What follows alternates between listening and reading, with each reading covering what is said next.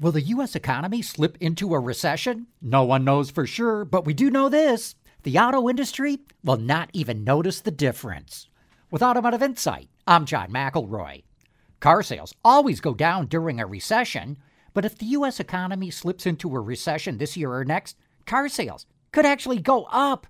That's because, thanks to the chip shortage, car sales are already at recession levels. So a recession is not going to force car sales down lower. Just the opposite. The chip shortage is starting to ease up a bit. So we're going to see automakers boost their production and sales in the second half of the year. Demand for new cars is so high right now that people are waiting in line to get a new car.